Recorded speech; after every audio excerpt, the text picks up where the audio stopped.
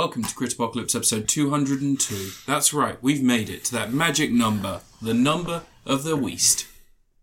What? The yeast. The what? The Keast? I think what? You don't have to come up with some nonsense, you know. People I know. I think sometimes I might actually be suffering from a degenerative brain disease. Anyway, Anne, from the vaccine. From the vaccine. Yeah. Well, we're going to talk about that first. Yeah, the vaccine you took for not for COVID. No, for AIDS. Yeah. There's actually a vaccine. Some guy in Audi said, I've got a vaccine for AIDS. It's delivered by penis. Fuck all the monkeys you want once you get this.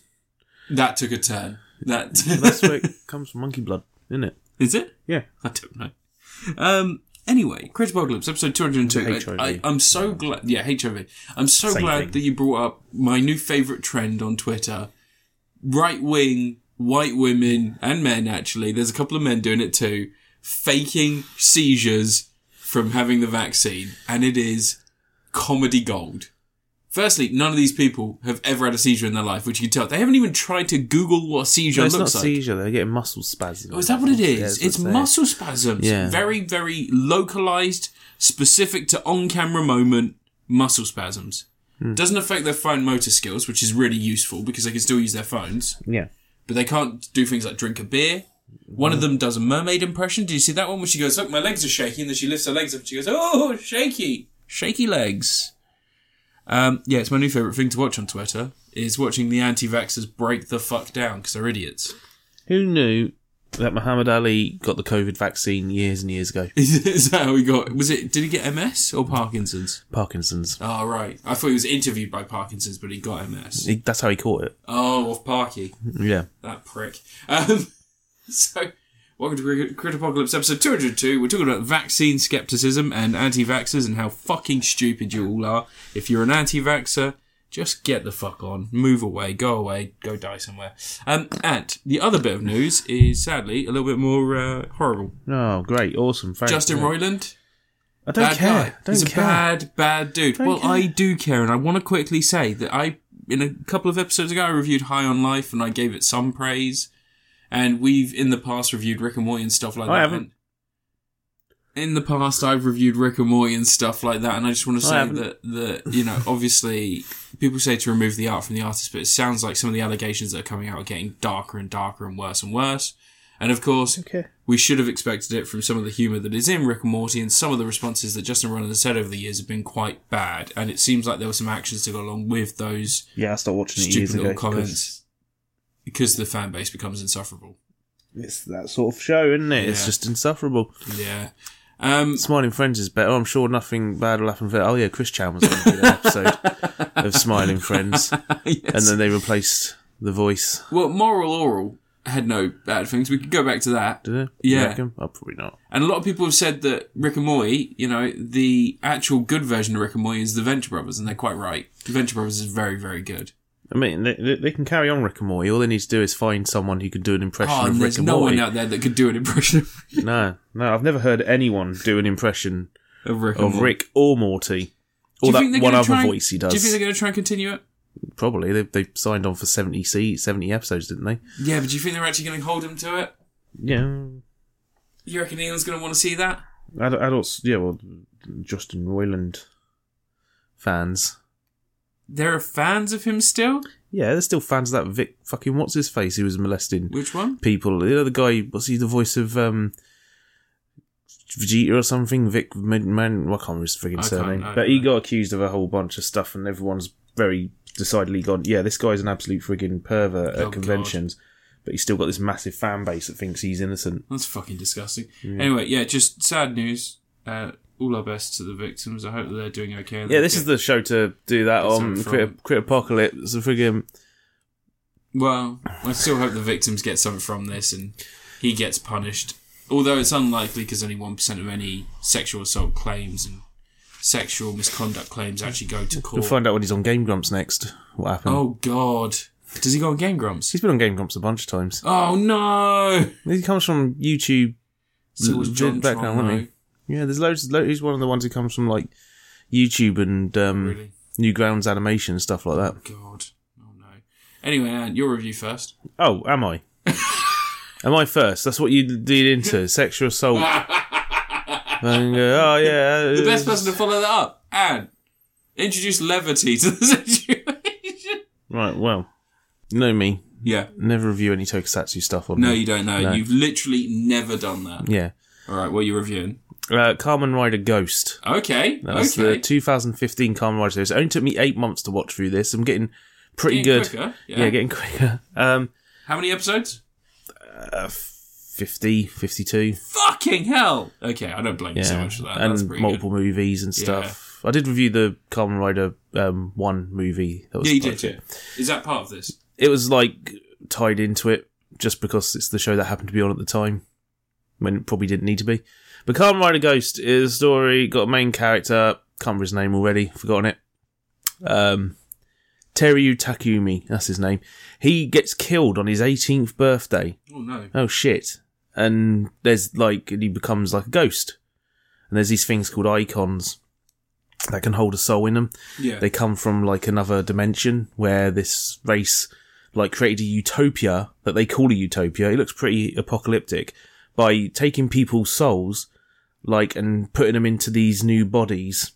The body comes out around the icon thing that's inside them. Yeah. And their real body's in status so they can't die.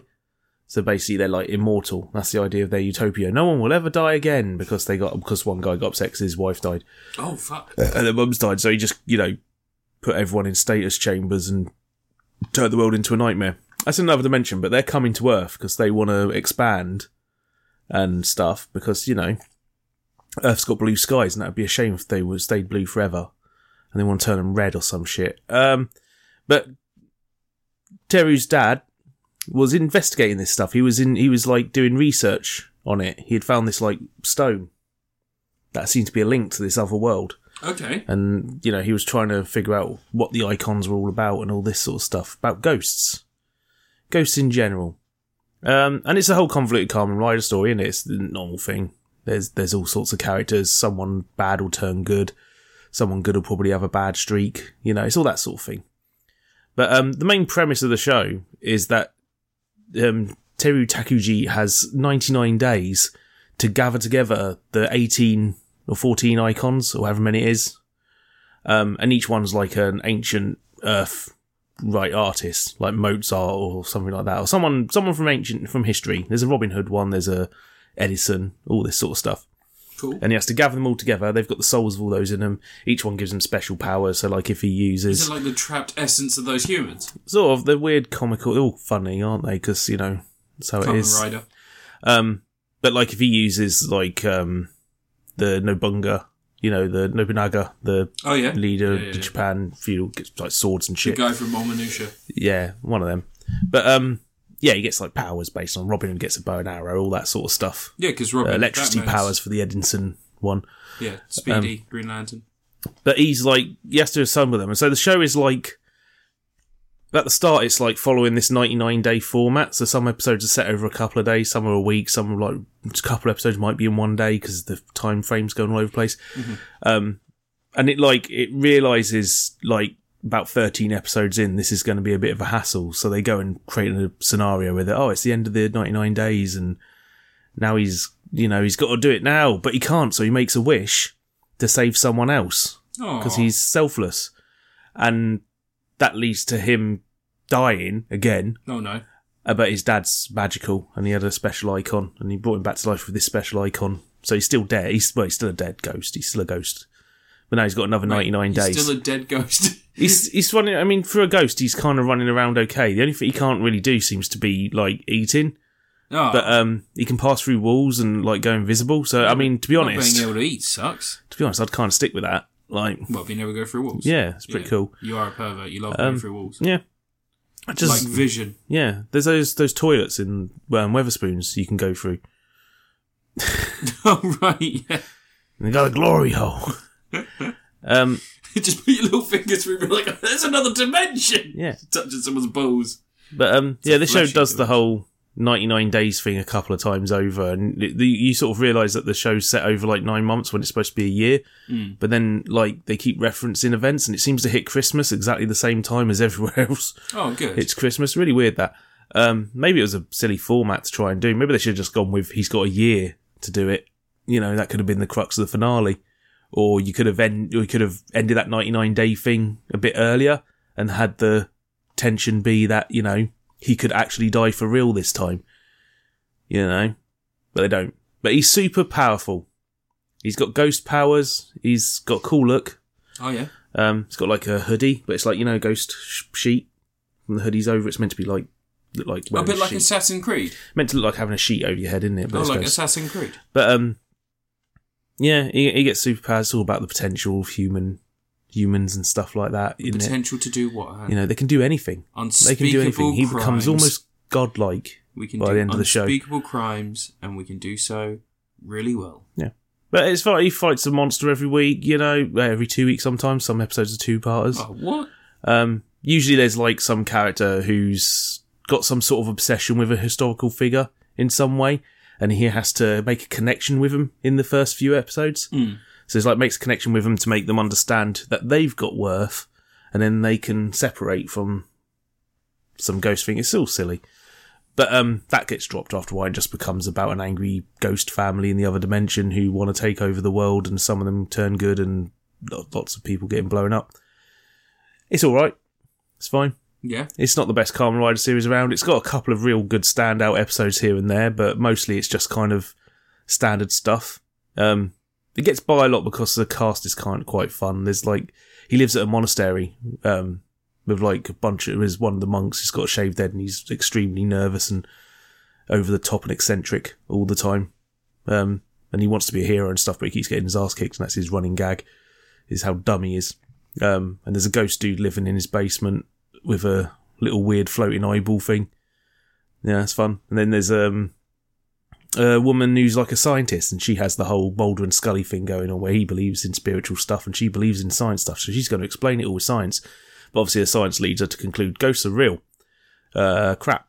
So she has all these inventions, which gradually get forgotten about as the show goes on, because her spraying some magic dust in the air to let everyone see the ghosts becomes a bit of I guess, an interference to every scene. So they just sort of forget about it after a while. Then everyone just seems to be able to see ghosts. Fair enough. Yeah. For the start of the show, there's like a whole convoluted, you can't see them, sprayed the thing, now we can see the ghosts. And it's just like, no, monsters everywhere, whatever. It's good fun. It's perfectly fine. I think most of the most standout episodes are like, a couple of them early on are really good. And then there's like this whole section with an arc where one of the villains called Alan is like turning good. And his whole story arc, and there's a lady who makes, those little ball things they eat in Japan. Not okonomiyaki. Unagi? No, it's a little dough ball thing. Yeah, and it's got like stuff inside of it. Yeah. I think it is unagi, isn't it? No, it's not that. One sec, let me have a quick. But yeah, he is the whole storyline with the old lady. He makes them, and he likes her. He like sort of, enjoys her food she makes, and it makes him feel happy because he's never really had any of that. And then she passes away of natural causes. It's like a really sad story arc. Oh, Dango? No, they're little dumpling things. You cook them in a little, the little frying thing. I think these are the ones on sticks. Dango are dumplings on sticks. Well, it's sort of that. Yeah, that's what they're called, Dango. Nah, something else. Got a better name. But it's got some good arcs in it every now and then, but it is just a normal Kamen Rider series. Yeah. Doesn't do anything special or clever. It's not like Shin Kamen Rider. So I never got around to watching it before, because I'd watched through... Takoyaki. Takoyaki. Yeah. So I'd watched through a couple of seasons of Kamen Rider in a row, and Ghost was the next one, and I just got that and was just like, can't be arsed. Then I watched Kamen Rider, and I think it was After Drive. I think he's the one after Drive. I just couldn't be arsed. I still haven't watched Wizard yet. That's the other magical one. Magic theme one that I just can't be bothered with. Maybe I just don't like magic because it's unholy and evil. Maybe that's the problem. But it's fun. I like the gimmick thing, the little belt. I like the costume designs. They look kind of cool, like nice ghost costumes and monsters and stuff. It's just normal. It's just a normal series. There's a little cameo from the Zyojus, which was a Super Sentai series at the time in one episode. Yeah. And they point out how their weapons look really similar because chances are they had the exact same design underneath them.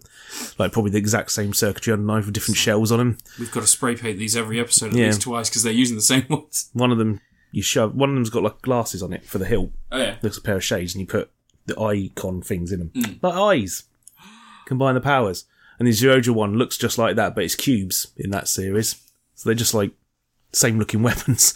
But hey, it's fun enough. The only, like, Kamen Rider series from the 2010s I haven't watched now is Wizard. So I suppose I've got to watch that eventually, haven't I? Yeah. That's your job. That is your job. I don't know if I can be asked. Because there's one of the movies where it's like, they do these movies every now and again where like half of it's one character story, half of it's another, and then there's like a finale where they come together. And when they did that one with Wizard, the Wizard story was boring and I kind of didn't really give a crap. And the other stuff was a lot better. But maybe it's because I hadn't watched Wizard. Maybe I need to know those characters a bit more. But it just felt lifeless and dull, that. I like when Ghost was in Kamen Rider Ex-Aid, though. That was the first series I watched. He makes a cameo in that. Yeah. Yeah. And the last episode of Ghost is one of those ones where it's just like, we've already beaten the main villain, so here's an extra tacked on episode, which is all about Kamen Rider Ex-Aid. And it sort of sets up Ex-Aid as if it's going to be a much more dramatic show than it is. Because Ex-Aid's very goofy. That's the video game themed one with the doctors. Okay. And they've got the big chibi costumes sometimes. I'm still waiting for a sequel to that Incredible Adult one that was on Amazon. The one that was just like fucking violent as shit. Amazon's? Yeah, there you go. There was 2 seasons of that. Was there? Yeah, there's 2 seasons. Oh, I've got to check out the second season. The Kamen Rider Black Sun was this year. That's the new one. Oh, is it? On Amazon, yeah. Is it all adult again? Yeah, it's freaking great. You have to check it out. It's got the lead, one of the actors from Drive My Car in it. Oh, is it? Yeah, it's got a proper good production team and everything. I talked about it. It's really good. Is it Steven Yeun? No, he's an American and he's Korean. He's in The Burning, which is what I mixed up with Drive My Car when you mentioned Drive My Car. Oh, okay. Well, anyway, fucking Kamen Rider Ghost. Yeah. Alright, so we're going to do a little bit of movie trivia in between reviews. Oh, yeah? So I'm going to ask you a movie question, and you just tell me what I don't know anything about movies, never heard of them. Which movie was incorrectly announced as the winner of Best Picture of the 2017 Academy Awards during the greatest Oscars flub of all time? Black Adam.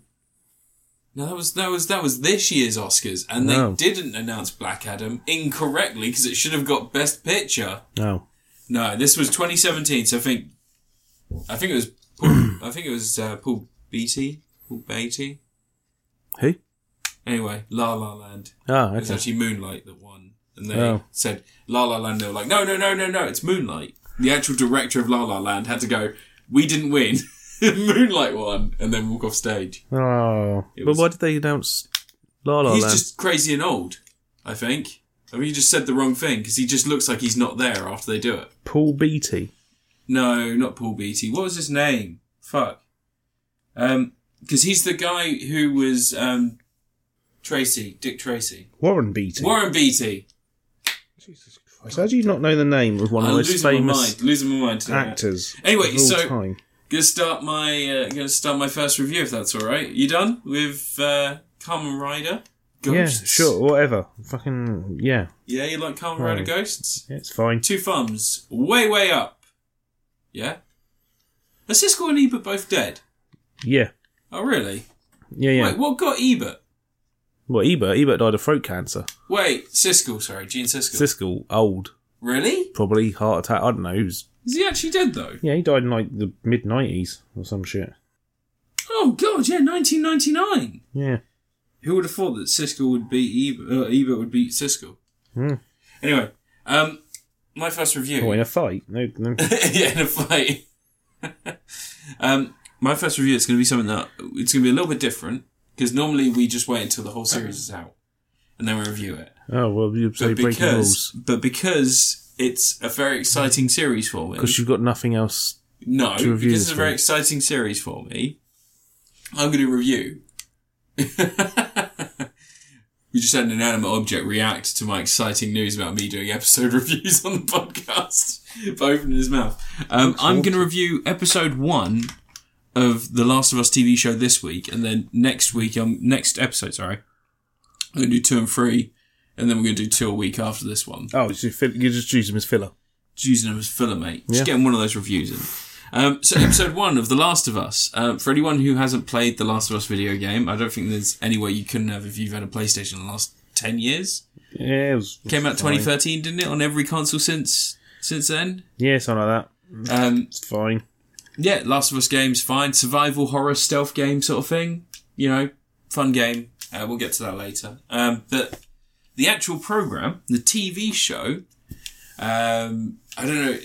I don't know if it's fair to say it's a sitcom. It caused a little bit of controversy. Did it? Did it cause controversy? Because it's woke. Or was it some weirdos? Because it's woke. Is it woke? People on Twitter got angry because it's woke. Because Pedro Pascal is playing Joel. All right. And Pedro Pascal, I believe, is from Honduras. Sure.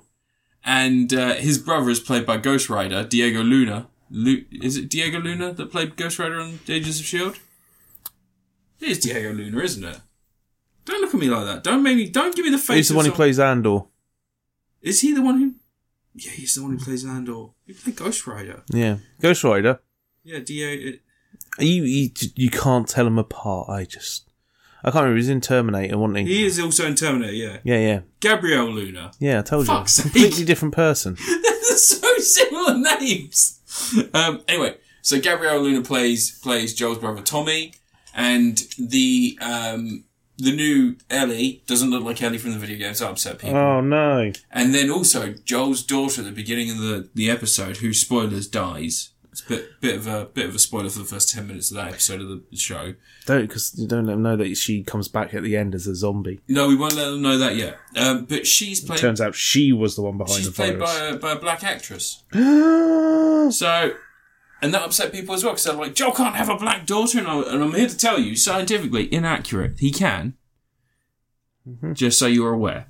But anyway, so it is almost cut for cut the same story as the video game. There are a few changes to keep things moving along. Obviously, there's less moments where you have to pick up the controller and play. That's good. That's the first step to getting this down.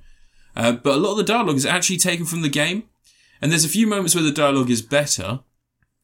And then there's other moments where it's worse. Does Ellie start reading jokes out if Joel stands around long enough? Yeah. And she does. Yeah. She reads a comic. If you don't press play on the controller quick enough, she starts reading comics. I'm hoping when they get to the episode with Nick Offerman, she finds his porn mag, because there's that fantastic joke spoiler alert. I recently played the video game on PS5 again, played through it again, and the add-on. I'm going to review that on this episode. So a little bit of sizzle before the steak, if they say. So they say. But yeah, so they've changed the story a little bit in this one. So it's no longer a case of they're chasing down the leader of like a rival smuggling gang called Patrick. They're no longer chasing him down for guns that he stole from them. They're now chasing him down for a car battery because Joel's brother Tommy has stopped responding to messages. They've got like a radio system in this one. And so he's basically decided, I've got to get to Tommy because he could be in trouble. Okay. And so he's bartered for a car battery, and then he's also got people from the garage that work in the military to go with him because they want to leave town as well. They want to go and find a new place because they're running out of food.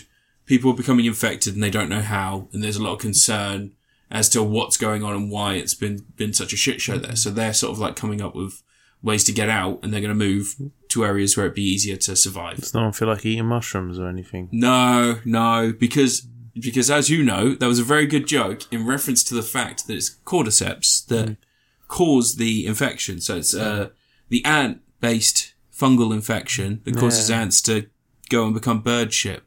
Yeah. Yeah. They go, eat me birds, and the birds go, okay. And the birds shit out the ants. And then other ants come on and they go, ooh, tasty shit, num, num, num, num, num. Oh, no, I got brain fungus. In this, the fungus has gone into people. In the beginning, actually, there's a John Hannah cameo in the beginning where he plays a scientist. Oh, he was in Agents of S.H.I.E.L.D. He was in Agents of S.H.I.E.L.D. See where I'm getting at? You're as nerdy as I am, Ant. You just hide it really well by talking about really cool, manly things like Power Rangers. He turns to Transformers. But he has a really nice cameo in the beginning where he's like, the infection, as things heat up, as the environment changes, it makes it so that these viruses that can only spread between animals or creatures with certain temperatures in their body or certain metabolisms, it makes it so that we become viable hosts for those creatures. As the environment changes, we may become more viable as hosts. And so, like, there's that nice little, like, it's not an explanation, but there's a nice little, like, this could be how it begins. But it's also, it does strike you as something that you would see nowadays. So, like, there's a lot of doom and gloom going on the news. There are people like, we're going to get hit by asteroids. Sweet. Everything's on fire. And I think that there are like speculative programs, especially on things they're going to try and explain how the virus. No, they don't. They don't. They're going to do it. They're going to do it. No, because that's it. That's all you get in this. And spoilers, we're going to go into the game later. Only one episode in. You don't know. We're going to go into the video game later, but don't worry. They're going to have an episode like The Walking Dead where they go to the CDC. Oh my god! And then they can't break glass. Yeah. Bulletproof glass that just seems to reflect bullets. That's not how bulletproof glass works. But anyway, I digress. It's a very good episode. It doesn't get to it doesn't go all the way to the first city that they come to, where they go through the office blocks and stuff like that. It just goes right up until they get to the edge of the town. They're about to leave the like fortified town, and that's it. That's where we get to in this episode. And as I said, they change things up a little bit. So if you are familiar with the game, if you're like me, you've played the game recently, there are some nice changes in there. It flows almost the exact same way, just minus the sections where you're wandering around with exposition. There's just some nice settings and dialogue. I laughed a lot when I saw some of the creators of the game were complaining that they weren't given credit on the TV show. And I'm like, oh man, crazy. If you had a union, you might have had credit. Yeah, but the games industry hates unions. Yeah, because do you know what's really good at crediting people? The film industry. Yeah, because they have unions. Yeah. Remember the writers' strike? Do you remember how bad films got? Of course you do. But yeah, it is interesting. I've heard that Troy Baker and the girl who plays Ellie, and both of them are in it. They have cameos, but obviously Ellie's too old to play. The actor who played Ellie is too old. Ashley Johnson, she's too old to play Ellie now, and Troy Baker doesn't really. He's not like a big built guy, and he doesn't look like 50-ish. I know you can make him up to look more like big and 50, but he just doesn't really look like an imposing person. And in this, Joel's meant to be like kind of a scary dude. And Pedro Pascal's like big in it and does strike you as someone who could probably rock a little bit. He's a bit of an ugly fucker. He should put a mask on. Who, Joel? Yeah. He does at one point. Pedro Pascal should wear a mask all the time. There is, so the scene where his daughter dies is incredible in this. Like, the whole run-up to that, because do you remember the video game? Yeah. You just drive out of 10 years ago, don't give a... You just drive out of town, and as you're driving out of town, you get to town, you can't move any further with the car because there's so many people, like, running and screaming. And you and Tommy have to get through town. And he's, like, shooting, and you're holding your daughter. They basically do that, but they split the two up. And so instead of you going through the alleys and then coming out for a bar, it is just like, you've got your daughter in your arm. Pedro Pascal has his daughter in his arms. They go down the alley a little bit, and then to the right, where there's a chain link fence that accesses that same road, the infected have come down it, and one of them jumps over, and he's just running. And you see him go through almost an exact replica of the bar in the game. Like, he goes through the back doors that you find in the alleyway. But it's just, because he's just beating it like a fucking crazy man, you don't take in the environment in the same way. And it's just like a really nice little, Was he beating like a crazy man? Beating it? Beating it? Running? What, in the middle of when he's supposed to be saving his daughter? Yeah, because... In front of his daughter? Mushrooms don't like cum, because it's salty and it's moist. Yeah. But mushrooms are a flavour absorber. So that infected is going to taste chef's kiss. But so far, first episode, I'm going to give it to Tom Atkins, because it is a zombie-fueled nightmare. It's very light on the zombies, and it builds up exactly where you want it to. And for just a live-action interpretation of the game, it is exactly what I wanted. All the actors are good. Anna Torv's in it. Do you remember her from Fringe? I didn't watch Fringe. Oh, did you not? I watched all of Fringe. No. Anna Torv's in it. She plays Marlene. No, not Marlene. Sorry, Tess. She plays Tess. Oh, the woman who dies like really early on in the game. She'll die in the next episode, I reckon. They might, though. They might deviate a bit more in the next episode, because I think that they're going to use her to show how the infection gets taken hostage by the zombies. Yeah. And Joel has to rescue her. I think she'll get bit, and they'll use her infection to sort of show how it goes. Like, she'll be trapped with them for a period of time, and Joel will have to put her down or something like that. It'll just be something that because so far we haven't seen how it spreads. You see people get scanned, and they're like, "Oh, you're infected," and they just shoot them in the street. And, like, Ellie gets scanned, and they're like, "Oh, you're infected, She's like, "No, it's 3 weeks old, it's healed, look, I'm not infected."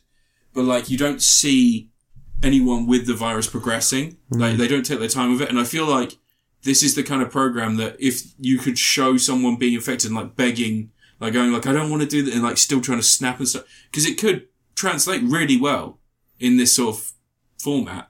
Whereas in the video game, obviously you're like, you're right, fucking kill it, and they're like... You know what's going to happen with the show, though? They're going to adapt the video game for Series 1, and then they're not going to go straight to the second game, because there's a 5-year gap between them or something, isn't there? Yeah. And they'll do like a whole load of stories going on between those, so eventually they'll do the second game. I'm wondering if they'll do Left Behind as an episode. Like this, that'll be its own individual episode. I reckon this will be like, the first half will be the first half of the game. Nicolas Cage film. Yeah. The first half of this will be the first game. And then I reckon the first half will be... The first season will be the first half of the game. Second season will be the second half. And then the third season will be like an interim sort of... No, they'll just do like story... They'll just spend 4 years doing stories that take place in between the two games. And then just adapt the second game. There are like... And then they'll get desperate and they'll do a crossover with Uncharted. And then they'll get really desperate and they'll do a crossover with Crash Bandicoot. Wow! Whoa! With like dimensional portals opening. Oh god, is it Nathan Drake coming through the dimensional portal to help us steal the thing? And he goes, whoa! It's Crash. He wants us to take part in a kart racing tournament. Unlike The Walking Dead, I think the thing about this is, unlike The Walking Dead, whereas The Walking Dead you had zombies, humans, and then other humans. Like, that was basically it. You had the good humans, the bad humans, and zombies. Those were your 3 groups in that series. And like, it was just like, they were just suddenly zombies. And like, zombies don't really evolve or change, although they did learn to climb in the last series. Yeah. Big thing. But in this, because you've got clickers, you've got bloaters, you've got stalkers, you've got like runners, you have those different stages of the virus, and you have those different situations where that could be horrifying. You can tell other stories in this sort of thing. And I think this wouldn't be hard to adapt, showing someone in the beginning of something like this. Because you could have like, oh, he was a soldier, he was in a big battle, so you got like the big spectacular battle for the first episode, and it's like, he's just trying to survive with a few people that he managed to get out of like this bad place, and it's just them travelling to places that they've heard are safe, and they just like get picked off one by one. Does Joel make anything at a workbench? No, not in this episode. Although I cannot wait for there to be Molotov cocktails, because I fucking love a good Molly. Molly Cocky. Just, you don't drink them. I mean, you do if you're hardcore. Just saying. But yeah, Last of Us, episode 1. I'm going to give it 2 Atkins. I really like it. It's punchy, it's violent, and it's capturing that story. Already you can see that it's capturing that well. I just want to find out where it goes and how much more it deviates, because I would like to see it change a little bit. Anyway, Ant, your review. What, you think it's going to change loads? Maybe Joel will get a costume pack and he'll get to dress up as other characters from other video games. He'll get a red checked shirt as DLC. That's going to happen to TV shows someday. I'm not going to get it right. There'll be a point where you buy TV shows and you'll get to choose what costumes the characters are wearing in the scene. There'll be CGI costumes that you'll get, costume packs. And it'll be AI algorithmed over the actors. You can have young Picard in season 3 of Picard. Yeah, get him in. Get Tom Hardy's face over... Or that other actor who played him. I can't remember his name. But anyway. Oh, Tom Hardy. No, not Tom Hardy. I said Tom Hardy just now. There was an actor who played young Picard in the series. In TNG. He had hair. What? Yeah. And then they tried to retcon that he lost his hair at an early age in the friggin' film. Anyway. I don't talk about Tokusatsu much around here. So I watched Tokusatsu Sentai Deca Ranger, which is the mid-2000s series that Power Rangers SPD was based on, the one about all the cops. This show's pretty good. I quite liked it. It was really fun. It's got a really good team, fun team. You got the Red Ban, Ban is his full name. He's a fireball cop, as they call him in this. He's full of energy, like charges in head first. You know, you can't tell him what to do. He's going to do crazy shit. And he's got a whole team. Like, there's like the guy who's all serious and stuff all the times. Don't call me partner. Obviously, by the end of the series, he calls him partner back. And that's like, you know, it's like, oh, they're friends now. After a whole series. They're friends already. They just didn't want to admit that they loved each other. And then there's Sen, who's like, you know, smart. He's got a thinking pose. And the episode will remind you every episode. He's got a thinking pose. Yeah, he does a handstand. That's his thinking pose. And it will tell you every time. And then there's Jasmine, who's an Esper. And the show will tell you that Jasmine's an Esper. Every time she touches something, she can read their thoughts. Like if it's a dead body, she can find out what their last moments were and stuff like that. Or an object they held, she can pick up their... Oh, so she's like an empath. Like a psychic empath. Well, she's an Esper. Oh, yeah, Esper. But obviously, like, I don't think that would be admissible in court, but maybe this is a future world where it's fine. And there's also Umiko, who her whole thing is that she has a bath. She's always in a bath. That seems to be her thing. She's the friendly, fun, cutesy one of the team. And she's got like a song she sings when she's in the bath and has ducks. And I think the people making the show just fancied her and wanted to get her to sit in a bubble bath every week. It's some writer's belly disguised fetish. But it's a great show. They're led by a dog man called Doggy Kruger. When they did Power Rangers SPD, I don't think they had the suit, so they made a new suit, and it was like a proper, really high-tech, articulated animatronic suit thing they did for his face and everything. And he had like more scaly appearance rather than looking like a blue dog. So when you go to this one, and Doggy Kruger's mouth is like just a flap that moves up and down. It's like pretty basic. He's got some eye animation. Costume thing. Yeah, but he's pretty cool. He's still badass and everything. You know, of course. Yeah, he's just a big furry. Cool. But the show's really fun. It's not got like these big long story arcs going on. It's all pretty much every episode is like an individual contained. This is the case they're working on this week. It's like, there's some underground fighting ring they get involved in, or some monsters like, you know, coming for a girl that should be under witness protection and all this sort of stuff. And it's like every episode. The only thing that goes on in the background, there's this Agent Umbrella who's a bat-looking dude who's like an arms dealer, and he's like secretly giving the monsters weapons and stuff to try and sow havoc on Earth. So he can sort of make people think, I should go to Earth to get my weapons so he can make money, basically. Yeah. But he gradually gets annoyed with the Deca Rangers and stuff. It's like 30-odd episodes in before the Deca Rangers even know he's who he is. They have an idea that there's someone behind the scenes messing with stuff who's like providing technology to these different aliens that are on the planet, but they don't know it's him or who he is until like episode 30-odd. And it's like a 50 episode series. So it's like right near the end where they start finding out who he is, and he's still not like, here's my cracking plan to take out the Deca Rangers this week. He just doesn't turn up on some episodes. Just always in the background. Then for the last few episodes, he has a big plan. Does he fight?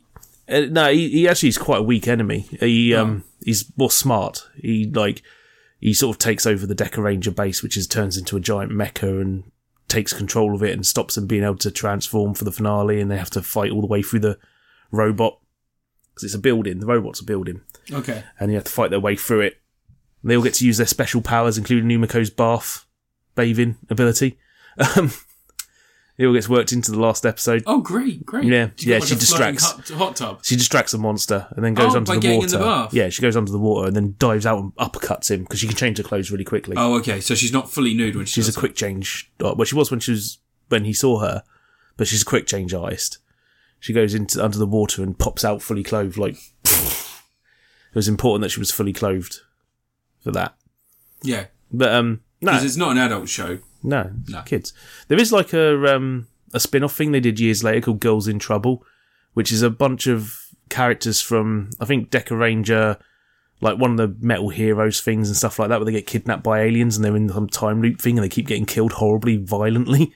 It's like really violent, like thing. I need to watch that sometime. It's quite fun, apparently. It's like a time loop thing.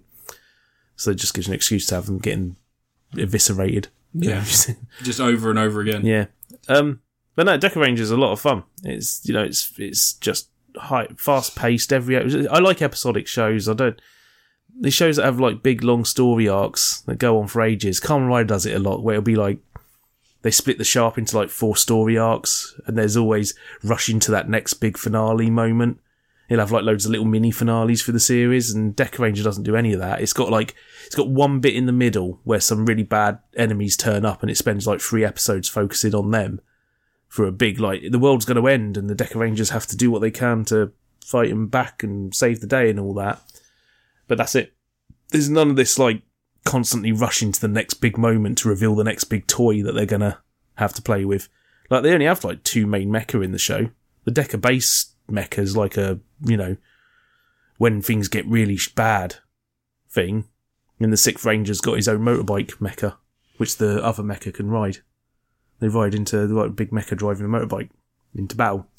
Roads are really wide in Japan, I guess. Yeah, well, I mean, if you've got a giant mecha riding a giant bike... Oh, right, of course, yeah. You're going to need wide roads, aren't you? Or just have those really, like, tiny little treads. Yeah. Because there's, is it Go-Go 5 or Lightspeed Rescue, where all the cars have to drive into the central lane so all the mecha vehicles can drive over them.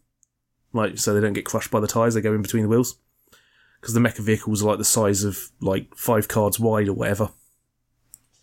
They're massive vehicles. Oh, right. Yeah. Why don't you just have normal sized cars? Like, 5 regular cars combined together would still be pretty decent size, I would have thought. I mean, it's funny how they always have a mecha that's the right size to fight giant monsters, isn't it? It just so happens that the giant monsters always grow to the same size as their mechas. How do they know that in advance? Well, they've got to make a plan. They don't know what the monsters are going to grow. Like, it's not a thing before the show starts. Actually, they don't grow in this one often. Most of the time, they have their own mecha. Maybe there's a standardised mecha size for the galaxy. But yeah, it's decorated. It's good fun. I liked it. I like all the characters. All their spotlight episodes great. Sen's awesome. Sen's like all cool-headed, and he's the smart one. He figures out the really complex things. But when he gets pissed off, beats the shit out of people, and he gets badass. That sounds like a rational way to deal with things. When his thinking pose ain't doing it for him, he'll punch a bad guy. Yeah. There's a great episode where there's some alien who's like, he's got this ability to tell exactly what someone wants. So he disguises himself as a human, and he's been dating Umiko for weeks. Oh. Giving her exactly what she wants. So he can, he has to make her truly fall in love with him. So then he can, when she's fully in love, she can pull some energy out of her and eat her soul or some shit like that. It's like some magic thing, because if it's his personal thing, he thinks it tastes better when they're in love. Oh, okay. And Sen realises this guy's up to something. He's not. It seems a bit suspicious that you only see him for like an hour at a time. There's all these weird limitations, and he finds out about an alien. Dark man. Yeah, he finds out about there's this alien that has can only survive in another form for an hour and has weird psychic abilities and stuff. And that leads to a really dark episode, and Sen gets really angry and beats the shit out of him. And just before he's about to execute him, Umiko turns up and blows him up. Oh, no. They do the thing in Power Rangers, because they have this thing where they judge the bad guys. They pick up their badge, and it does this thing, and apparently there's this planet, galaxies away, where time moves differently, and they hold the court case there to decide whether this person's guilty or not, this alien. And the 2 options are, I guess, innocent to let them go or execute them. There doesn't seem to be any in between. They delete them. It's not execution, it's deletion. Jesus. And they decide it very quickly. But because there's the magic, a different planet with a different time thing going on, it's fine. But they blow them up all over the place. But in Power Rangers SPD, they got rid of that because someone, even back in early 2000s, was like, it's probably a bit bad if the police are just executing everyone all the time. Yeah. So in that, they have a little card that comes flying out, because when they blow them up, it compress the energy. Explosion is the energy required to compress them into a card. Oh, that's like a cell. Okay. It's like an interdimensional jail cell. Like in Superman 2. Yeah. Yeah, so they're trapped inside those. That's what they do in Power Rangers SPD. But SPD actually goes into a lot of stuff about police overreach and their abuse of power and things like that. SPD is actually kind of smart. Like the Red Ranger in that is a thief who gets a job, who they try to rehabilitate. They say, why don't you use your skills to help us, because we're putting together an elite team of super cops. And he's like, you've got all these crazy skills we could do with. And he joins the team. And by the end of it, he fucking quits. He's like, I've done my job. Fuck this noise. Yeah. But, yeah, that shows bizarre. Power Rangers SPD is quite, it does a lot of criticising the way the police work in that world. Yeah. But, for a kid's show way. They're not doing police brutality and shit, but, they make a point of, there's a bunch of corrupt cops who turn up and things like that. And, yeah. Decker Ranger has none of that. It doesn't question it. They're just blowing up stuff. Of course not. You can't question the cops in Decker Ranger. Yeah, they're just blowing up aliens. Don't be suspicious. Every week. Don't be suspicious. But, no, good fun times. Everyone loves this show. It's one that everyone calls one of their favourite Super Sentai series, and like I see, it's pretty great. It's not my favourite. My favourite's still Takuja, although Don Brothers is getting very close. That's almost finished now. But it's pretty good. I just realised that Elon Musk hangs out with Ghislaine Maxwell and Justin Roiland. He hangs out with a lot of sex offenders. Yeah, it's weird that. And Jeffrey Epstein. He doesn't hang out with him anymore. No. The only person Jeffrey Epstein hangs out with is himself. Because he hanged himself. Yeah. That's dark. Anyway. What's your next review, you bastard? Before we get there. Aaron Sorkin won an Oscar for writing What 2010 drama about the creation of a social media site? It's the MySpace movie. The MySpace movie? Yeah. Dan, the MySpace movie. Yeah. Incorrect. It was The Social Network. Oh, was it? Oh, wow. Yeah. You didn't know that because you're a big old dumb. What social network? The Social Network. Yeah. The. All right. My next review, something I've been very excited to watch, and I watched all of it, and now I've forgotten what I was going to say. Oh, good. You must have really liked it. Jesus Christ. Yeah. What's happening to my brain? Don't be suspicious. Don't be Hunters, Season 2. So do you remember a while back I reviewed a program starring Al Pacino called Hunters? And it was about a Jewish hit squad that hunted down Nazis. What? It was about a Jewish hit squad that hunted down Nazis post-World War II. Inglourious Bastards? No, it's called The Hunters. It was produced by Jordan Peele. And it's like Logan Lerman, Josh Radnor from How I Met Your Mother, and Al Pacino, and Dylan, whatever his name is, the guy from Planes, Trains and Automobiles and Happiness. Dylan. I don't know what you're going on about. I can't remember his name. But anyway, so it was the story of a bunch of Jewish people that hunted down Nazis that escaped World War II without being convicted. And at the end of the first series, spoilers, it was revealed that Hitler was still alive. Oh. What show is this? Hunters. Oh, I didn't. It's on Amazon. Yeah, okay. It's hyper-violent. It's really good. Season 2... Hitler is still alive anyway. He lives on the moon. Yeah. Season 2 is a continuation of that first season, unsurprisingly. Everybody's a bit older and a bit different. At the end of the first series, someone was captured and taken to go see Hitler, and Hitler's like brainwashed him and reprogrammed him to be like this incredible assassin. And it turns out we find out in this series that like people have been doing that to him for a while. Like his dad originally did it so that he would fight in wars for like the army and stuff. Like there were like programming trials they did on kids, and he was one of the kids. Oh, is it like American Ultra? A bit like American Ultra. But he knows he's very good at killing and beating people up. And anyway, so like the team eventually do come together, and it is like, it starts off being a story about like, okay, Hitler's alive, and everybody's like, no, I don't believe you.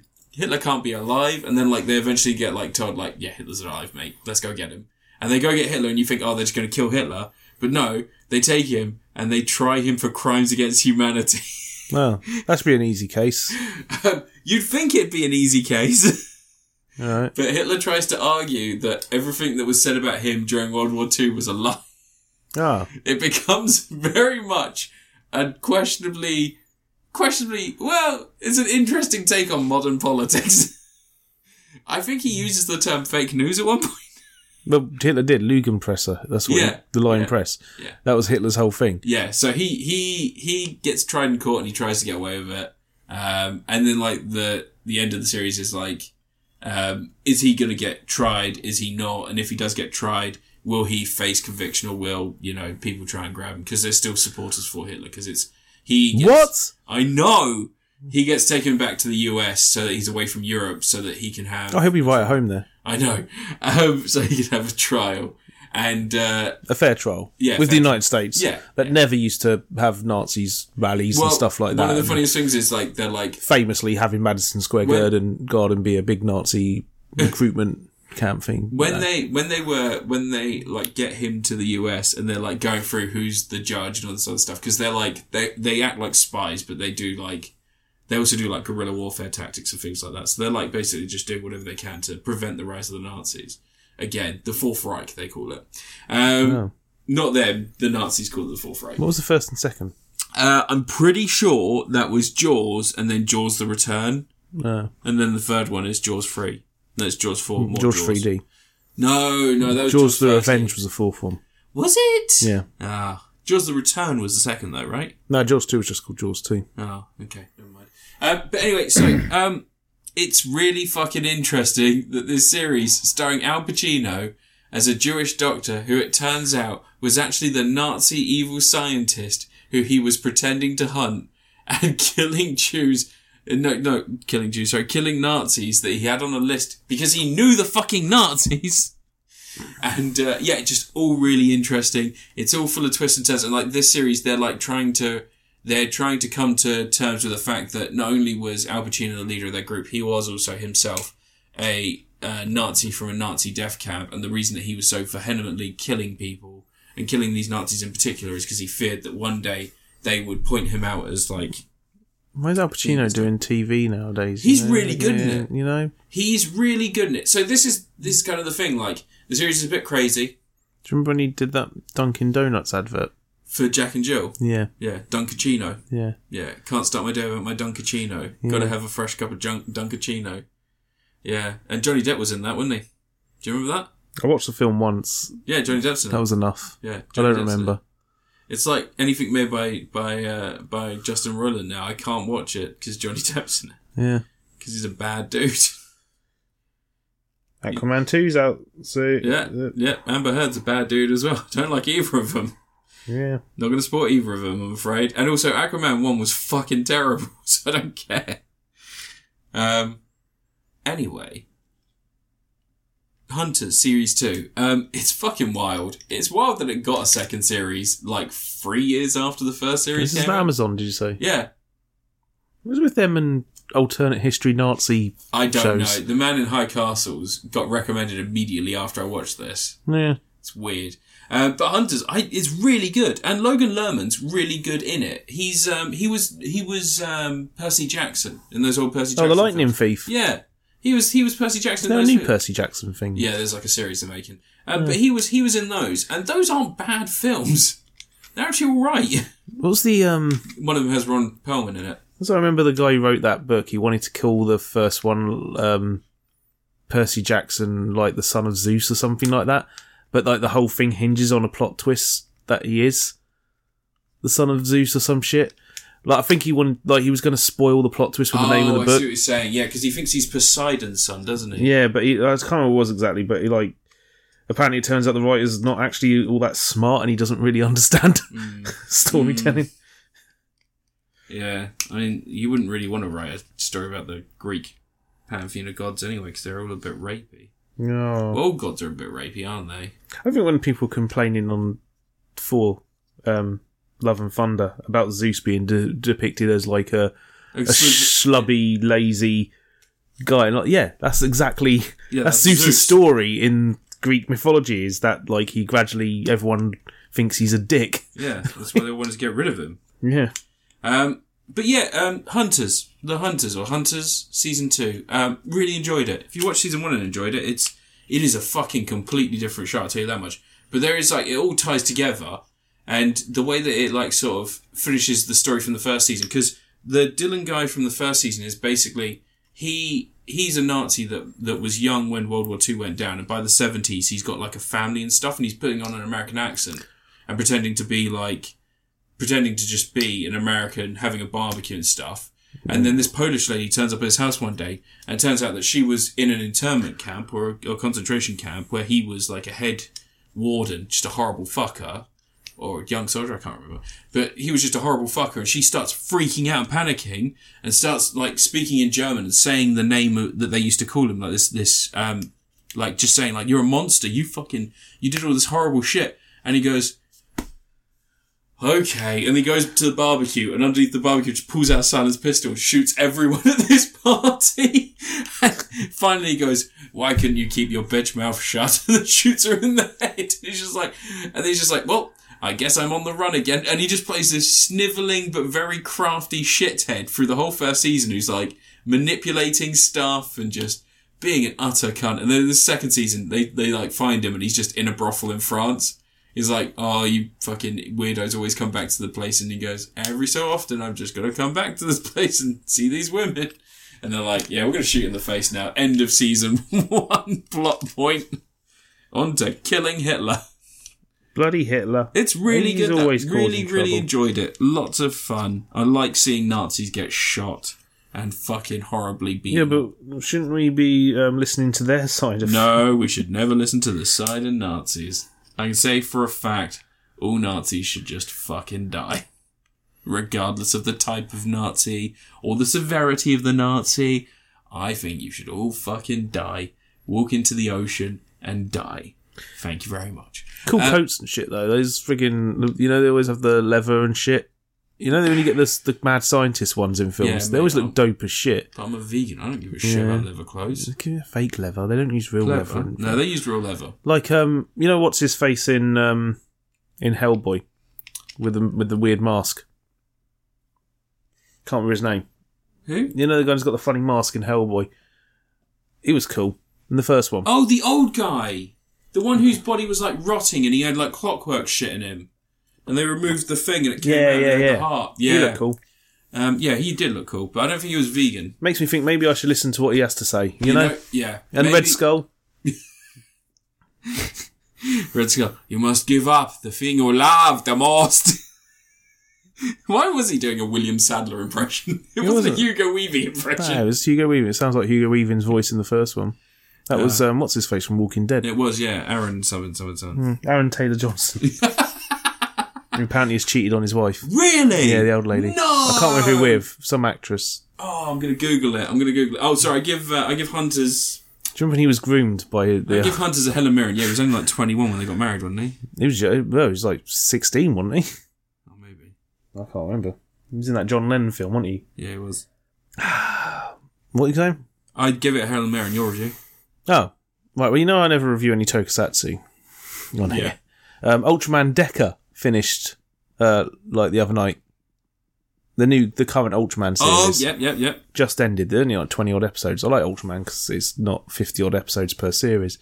It's 20-some-odd episodes, and then they put like 5 clip shows during it as well, which is really unnecessary. They should probably stop doing that. But people just seem to accept it and say, this is part of Ultraman. Anyway, Deca's a sort of sequel series to Ultraman Trigger, which was last year's, or I guess the years before's Ultraman.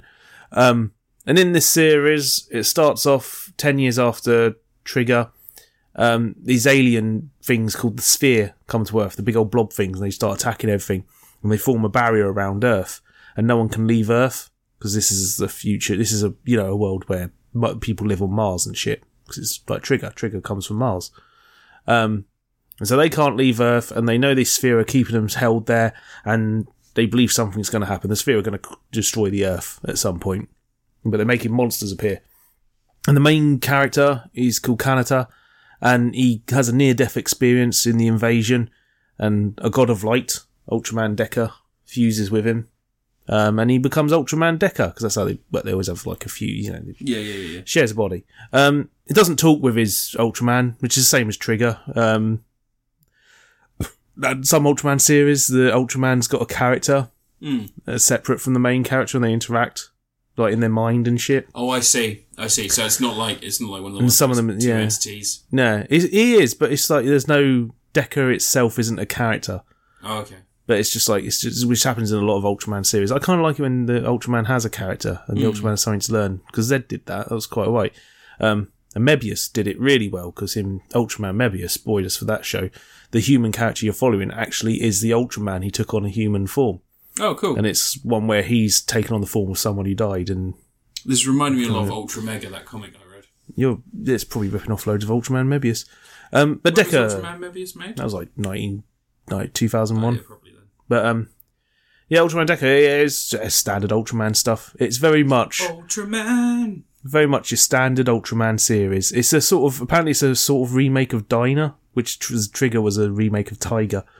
It's weird. It follows a lot of the same beats and a lot of the same elements, but it's supposed to be set in like an alternate reality to the original show. Because in Trigger, they had a character from Tiger come over and like that sort of like cross over the two realities. They do that a lot on Ultraman. There's like different worlds, and some of them, you know, there's been loads of Ultramans, and some of them there's been none. Like in Mebius, the first 6 Ultramans all exist in the same world as Mebius, and there hasn't been an Ultraman for like 20 odd years in that series. And in this one, it's like Trigger's the only previous Ultraman. But it's fine. There's like the main villain is like, there's no main, I'm going to destroy everything villain in the show. But there's this one character who's like a scientist, and he's called Agams, and he comes from a place in the future because this Ultraman. Not from a down under. Where they tried in the future to fight the sphere to help the humans, and it led the sphere to attacking his homeworld and wiping them out. And so he blames the humans for this. He's like, if we never got involved with the humans, the sphere would have never come to us.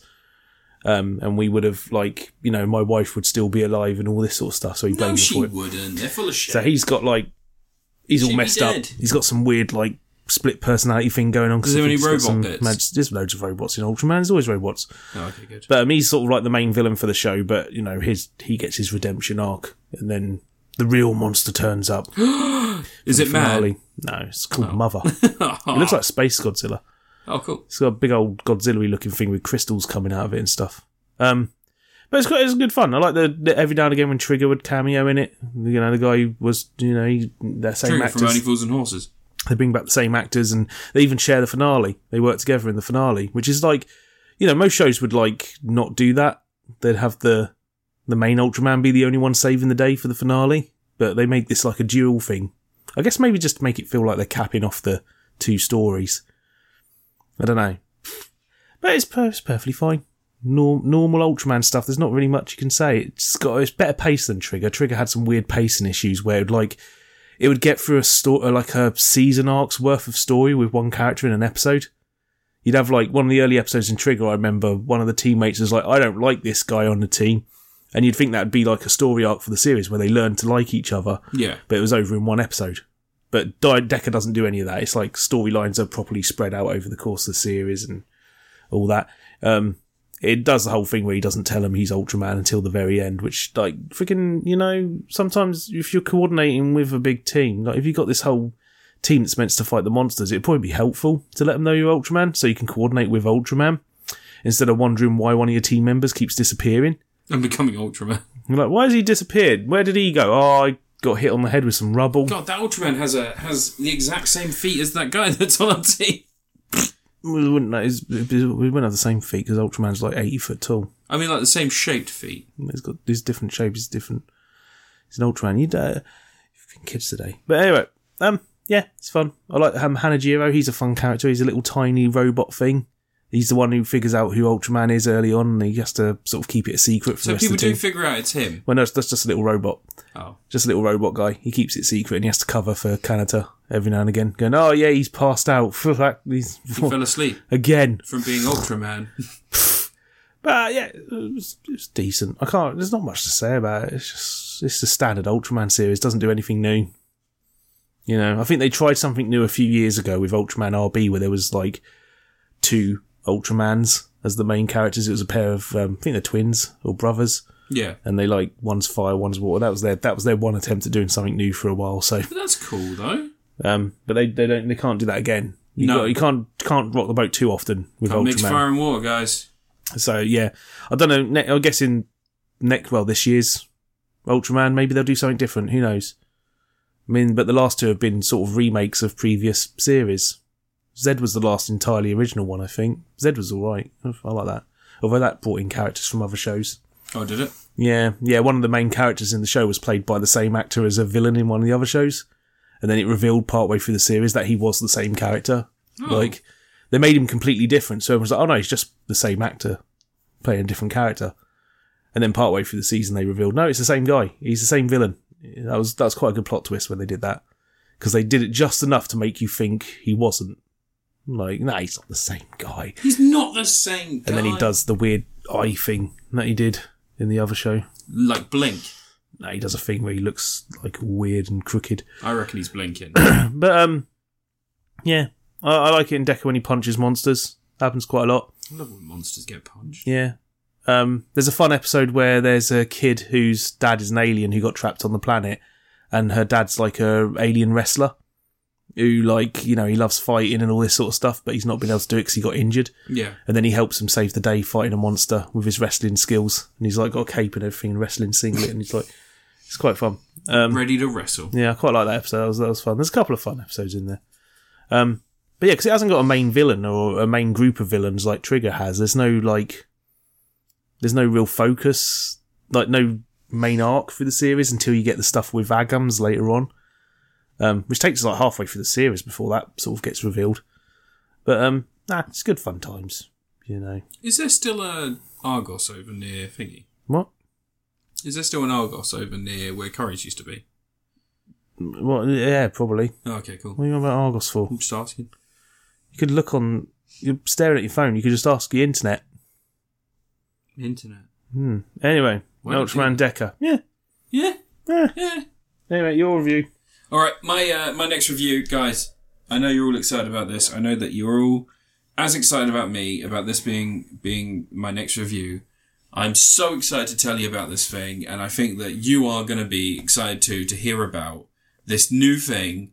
It's brand new, and it's so new, you wouldn't believe it. It's been released. It's brand bloody new. Can you guess what it is? Black Adam. No. Did I not review Black Adam already? I can't remember. I think I did. Forgettable like the film. Anyway, so I played The Last of Us Remastered. Wow. Sorry, I should call it by its official title. The Last of Us Part 1 for the PS5, which is the remaster of the original Last of Us and the DLC Left Behind, but they have avoided adding in the multiplayer. Oh, I forgot there was multiplayer in the first one. In the first Last of Us, yeah. It's back when everything had multiplayer. It was a year after Dead Space 2, and that had multiplayer. Remember that? No. Dead Space 2 had multiplayer. No. It was bad. Well, I say it was bad. It was funnish. Just, it was one of those EA multiplayers that got supported for like 2 years and then died. So all EA multiplayers, really. Anyway, so, Last of Us again. So, it's a story of Joel travelling through a post-apocalyptic wasteland where cordyceps, a mushroom or fungus that infects ants and causes them to kill themselves and spread more fungal spores, has mutated and gone into humans. And as you can imagine, there is all kinds of motherfucking chaos. How's that sound, Dan? How does this differ from the TV series? So, the difference between this and the TV series is that this is what they call, and I don't want to use this term incorrectly, so correct me if I'm wrong, a video game. So this is a fully interactive experience, unlike, and I want again... anything that's ever existed make before. sure that I say this correctly, unlike the TV show, this is interactive. I heard that Last of Us Part 1 was the first video game with a good story. So The Last of Us Part 1 is quite possibly the greatest story ever told, and so original you won't be able to find a single story out there that is about a man and his child, or his adopted child travelling through a post-apocalyptic wasteland. You will never find this story anywhere else. Oh. As long as you don't watch The Road, you will never find this story anywhere else. Or Fist of the North Star. Yeah. You will never... Or Train to Busan. I mean, to be fair, Mad Max kind of carries the ghost of his child Mad Max 2, as he goes. Mad Max 2 has a feral child. You will never find this story, though, in anything. Oh, wait, don't watch The Girl with All the Gifts, because it's essentially the exact same story. But you will never find... Do you remember was it Mandy? The Arnold Schwarzenegger film? Yeah, it was... No, sorry, it wasn't Mandy. It was... Oh, yeah, it was Mandy, wasn't it? Yeah, we had the doors. Before, yeah. But don't watch any of those, or read any media, because this is also the plot to the Walking Dead comic for some of it. Don't watch anything, read anything, or play any video games, because this is also kind of the plot to Resident Evil 2. But yeah, don't do any of that stuff. And this is the first and best story ever told in a video game. Oh, sweet. According to Neil Druckmann, writer of The Last of Us. Okay, let's get to it. Meat and Potatoes. This is a stealth action game. In it. You do a bit of sneaking. You do a bit of killing. Yeah. Do a bit of exploring. Do a bit of swimming. Yeah. Some puzzles. You like puzzles? What, like Sudoku? A little bit, yeah. Yeah, I could do Picross. I'm pretty good at Picross. It's a little bit like Picross. Yeah. All in all, it's a very good experience. It shouldn't be... So, my major problem with this is that the game costs like 50 quid. That's how much games are. No, I know, but Ant, hear me out here. Actually, games are about 60, 70 quid nowadays. For hear me out here, right? This shouldn't be 50 quid. You don't get to decide that. No, but it shouldn't be 50 quid because if you buy a PS5 and you have PS Plus, do you know what game you can play? Is it Chubbits? Rotund Rebound? What are you doing now? I was looking at my phone. So, Rotund Rebound? Yeah, the one with the fat rabbit. He bounces around the place. The game on the Wii U was called Chubbins. I don't remember. Do you not know Chubbins? No. Oh, Chubbins is a legend. So anyway, The Last of Us... I have a picture of Chubbins. The Last of Us is a really good game. It's a story-driven experience. It's linear. You just A to B... and you get like some creative kills in there with Chubbins. Oh, okay, I see Chubbins. You get some creative kills in there with like explosives and Molotov cocktails and things like that. Like it's a game in which you just fight, run, the itchy and scratchy show. That's it. The story is compelling because it is well acted. Troy Baker is a vet in this industry for a reason. And because of all the animals he cares for. Yeah, all the animals he cares for. And all in all, it's a very entertaining game. It's a lot of fun. It's very good. The sequel is divisive. Why am I yawning? The sequel's divisive, but I think the sequel's divisive because a lot of people believed rumours before they actually get to, like, the point where... they let a whole bunch of weirdos decide the narrative for whether people were going to like it or not. Yeah. And also, like... Pacing-wise, Neil Druckmann's not the best for pacing. I've said this before. It's like the story could be incredible if you showed both sides. Like if you showed the characters that you eventually end up. Oh, so now you want to hear both sides of the story. But before you were like, kill the Nazis. Yeah. Who would the Nazis be in the Last of Us world? Because in this one, you've got the Fireflies and you've got the fucking Wokerati. Oh yeah, the Wokerati. In this, you've got like the Fireflies and you've got the military, and then in the sequel, you've got like 4 different factions. Because you still have the Fireflies, and you've got Tommy's little village that's like its own thing. I got that far into. I was a bit in Seattle. That's where I got to. Seattle, you've got the Wolves, where you walk around. which is Abby's lot. And then you've got... Does that push some blocks around? Yeah. So you've got Abby's lot, and then you've got the people that live in the woods and have, like, the old-fashioned, like, wood houses and stuff, and they... No, a lot of American houses are made of wood. Yeah, I guess. Remember the bit with the giraffe? That's in the first one. Last of Us Part 1 is really good. Yeah, that's what you're talking about, though. It is a very good game. I really enjoyed it. I enjoyed playing it again. One of the nice things is that I got to play a DLC. I'd never played Left Behind before, so I got to play that for the first time, and that's really good. It is short, but it's a nice little, like, this is how you get to where you were. Although, in that DLC, there are, like, bits where you go back to the main game, and, like, it's like, oh, this is what Ellie was doing during this point in the main game. And it kind of could have just been put back in. They could have just put it back in as part of the main story, like the full game. But they didn't. I guess for a reason. I don't know. But yeah, really good. But just, you can play this for free if you have a PS5 and PS Plus, because you get the remastered version anyway. And this just looks nicer. That's all it does. It's not considerably better, it just looks nicer. So you might as well just play the free version rather than buy it. Like some other wanker I know.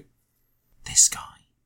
This fucking guy. So you bought the PS5 version? Yeah. Yeah. Yeah. You've got the PS4 one, haven't you? I do. Yeah. Yeah.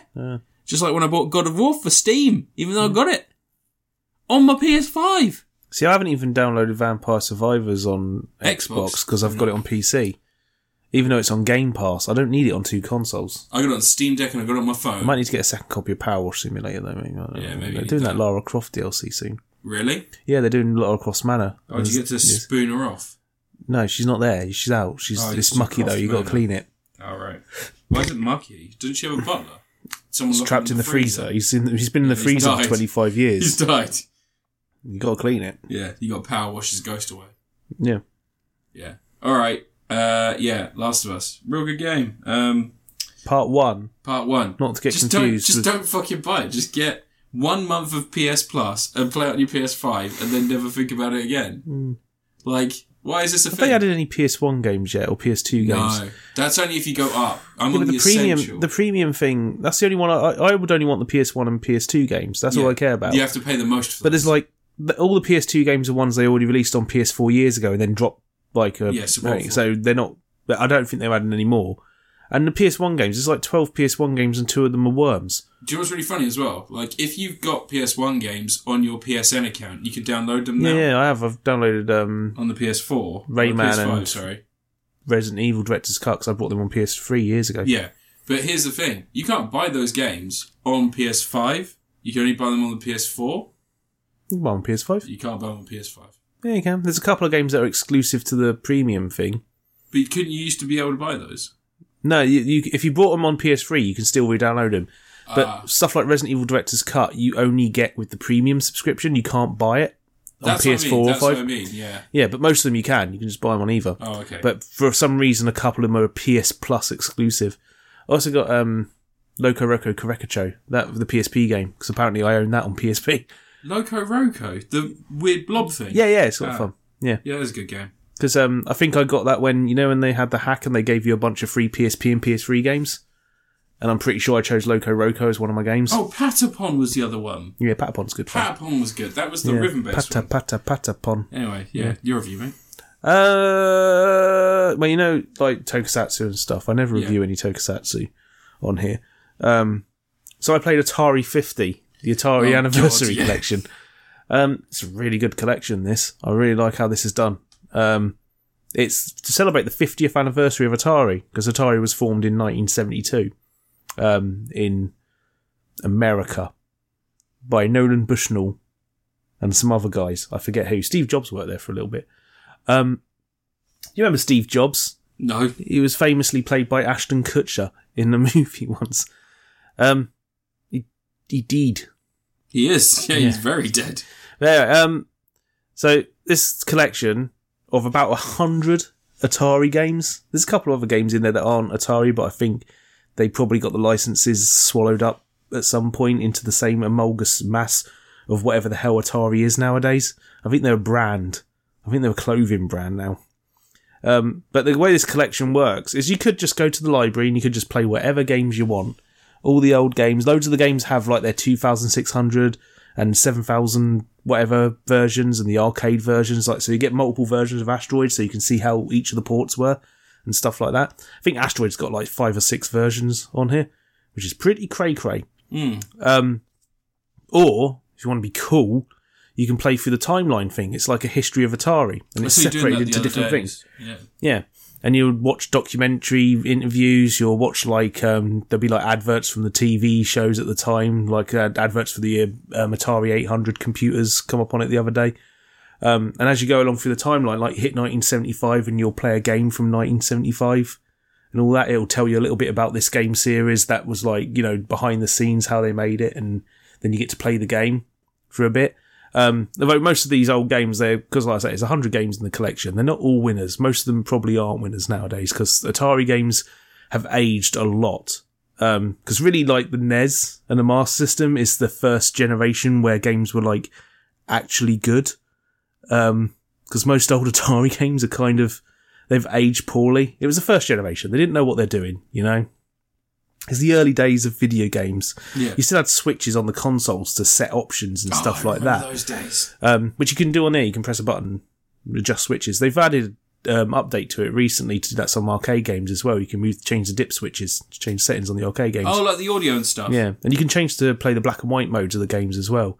So like because obviously games that are in colour don't display so well on a black and white TV. Black and white TVs were still pretty common in the late 70s and early 80s. I had a black and white TV when I was a kid in my room. I had a black and white TV in my day. Yeah. No, you just turn the colour off. No, I just had an old TV that someone handed down to my parents, so I had it in my room. No. And it's hooked up to the Master System. What a waste of money. Shut the fuck up. Master System. I had it on ZX Spectrum. Yeah, well, you're old. But, yeah, it's a really nice way of going through this. Like, the timelines overlap a little bit as well. They concentrate on, like, the first one's mostly the formation of Atari, the early arcade games, and then there's, like, the next one's, like, the 2600 and the early consoles. Yeah. And there's a bit of overlap there. So you'll go up to like 1980 something on the first timeline, and then you start from when the Atari 2600 launched in 1978. Oh, I see, because the console's obviously... It's themed. It's not necessarily like one full linear timeline. Didn't they support the original Atari console for years as well? Yeah, the 2600 lasted ages. Like, I think they stopped releasing games for it in the early 90s. Oh, really? But it was one of these things, they didn't really know what to do with it, because when they were doing the 5200, the developers were like, we should make this backwards compatible with the 2600. It'd be pretty easy to do, and that way we'll have a whole library of games. And they were like, no, don't be stupid. This is the new console with the new games on it. And then like a few months before it was about to release, they decided we should make it work with the 2600 games. And then they had to like hack it in there as best they could. They had to bring out a device to plug in your 2600 games, which was stupid. The 7800 was fully backwards compatible though. Crazy.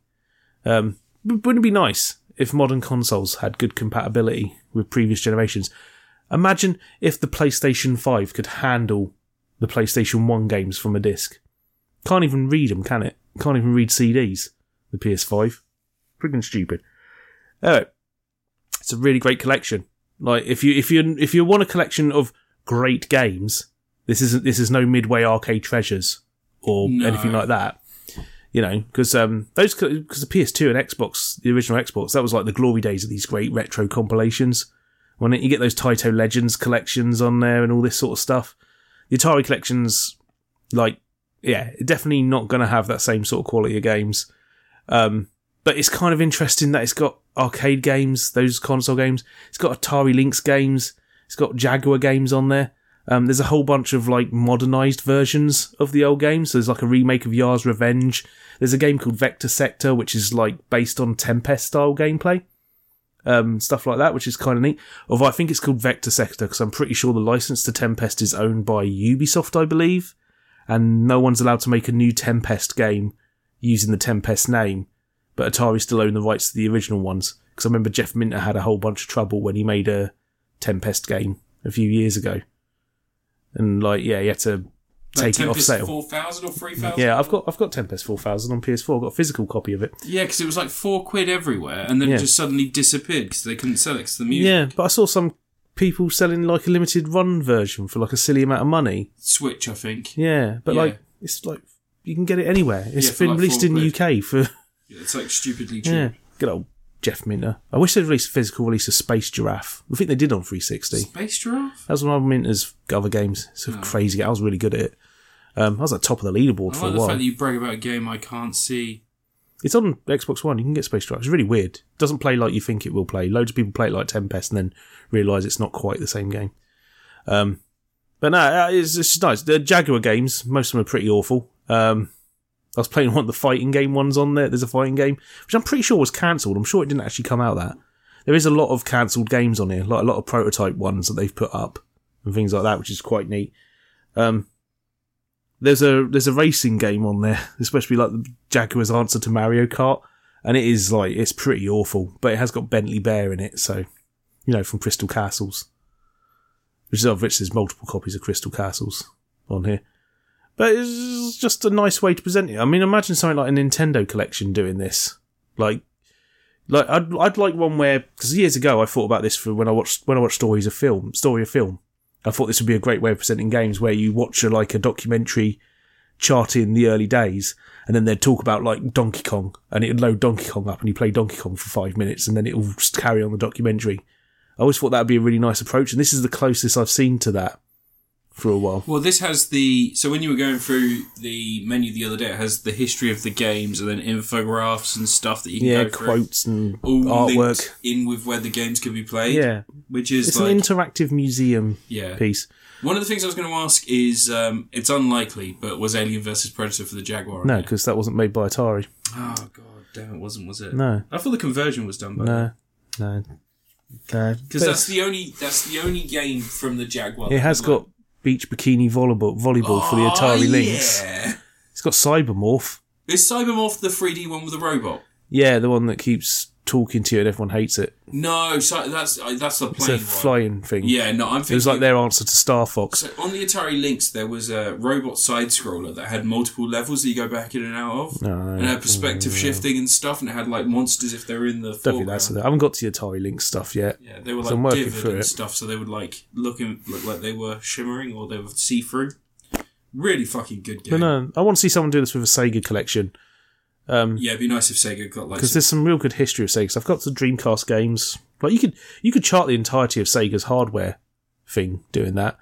But like, maybe get the Mega Drive game sounding right and get a good emulator for it, because a lot of the time these collections have pretty terrible emulators. I mean, like, the thing about the audio is no one just takes the time to capture it. There are so many of the original consoles that you could just capture that audio again and sample it.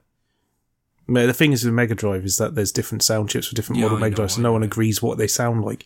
That's the thing. But just not make it sound like utter shite like some of the At Games ones did. And all the Mega Drive collections quite often have loads of input latency. Like, the versions you get on Switch's download thing? Oh, yeah. The Plus.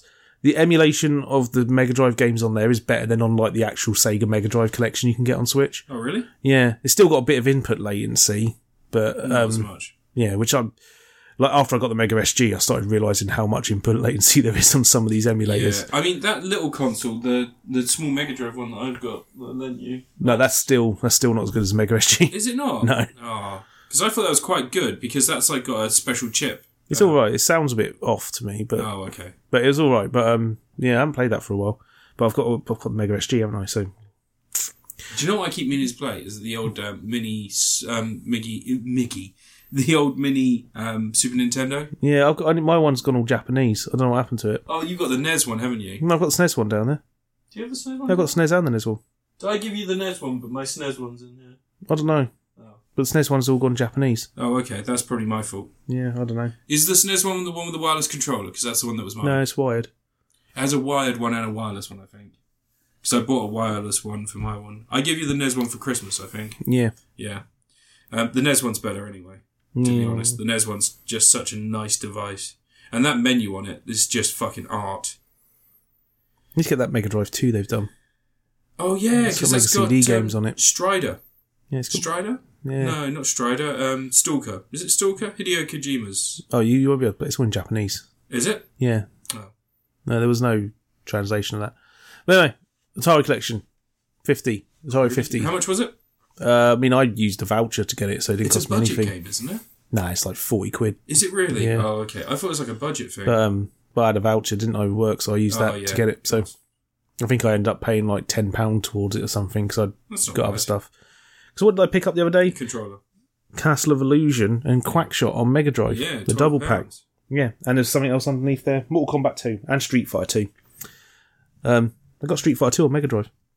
All boxed. We got a copy of Buster Bust Loose at work. I might buy that for the SNES. That was alright. Anyway, your last review, you mother chubber. Great question, Anne, and I'm going to answer that question with another question. Anne, what books do I read with pictures? What books? What books do I read with pictures, Anne? I don't know. Well, Anne, if you answer Junji Ito's complete collection of novels, which are downstairs at the bottom of the stairs, and I recently bought Uzumaki for the second time because I lent my sister my copy and she said she really liked it. I thought you read the dictionary. I read the dictionary. Because you know how people always say, if you want to look up Gullible, there's a picture of you in the dictionary next to it. There's no pictures in the dictionary. It's quite funny. I got told the same thing, but about the word cunt. Anyway, so... Well, there's a picture of you next to the word cunt in the dictionary. Holding my mouth open. Well, I've got a beard, and I just do the cheeks. I was like, boom.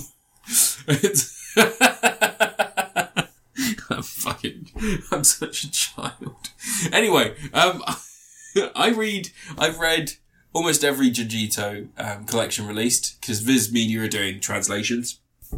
I love his books. I love his work. It's all just fucking weird. Yeah, it's cool right now to like Junji Ito stuff, isn't it? It's what all the cool kids are into. Yeah. It's what the hip kids are into. A fucking bunch of books. I heard they're going to make a live-action movie of... what's that one when the guy wants to go in the hole? It's My Hole. Oh, the Megari Fall, yeah. Yeah. It's going to have The Rock in it. And Chris Pratt's going to play the hole. This is my natural natural home. I'm a rock. I deserve a hole. Yeah. Rock and hole. Obviously, it'll be adapted for it. Oh my god, that's the title. They're going to put in the car chases and stuff that Junji Ito originally wanted in there. So Junji Ito, for anyone who doesn't know, he's a dental technician who became a horror mangaka.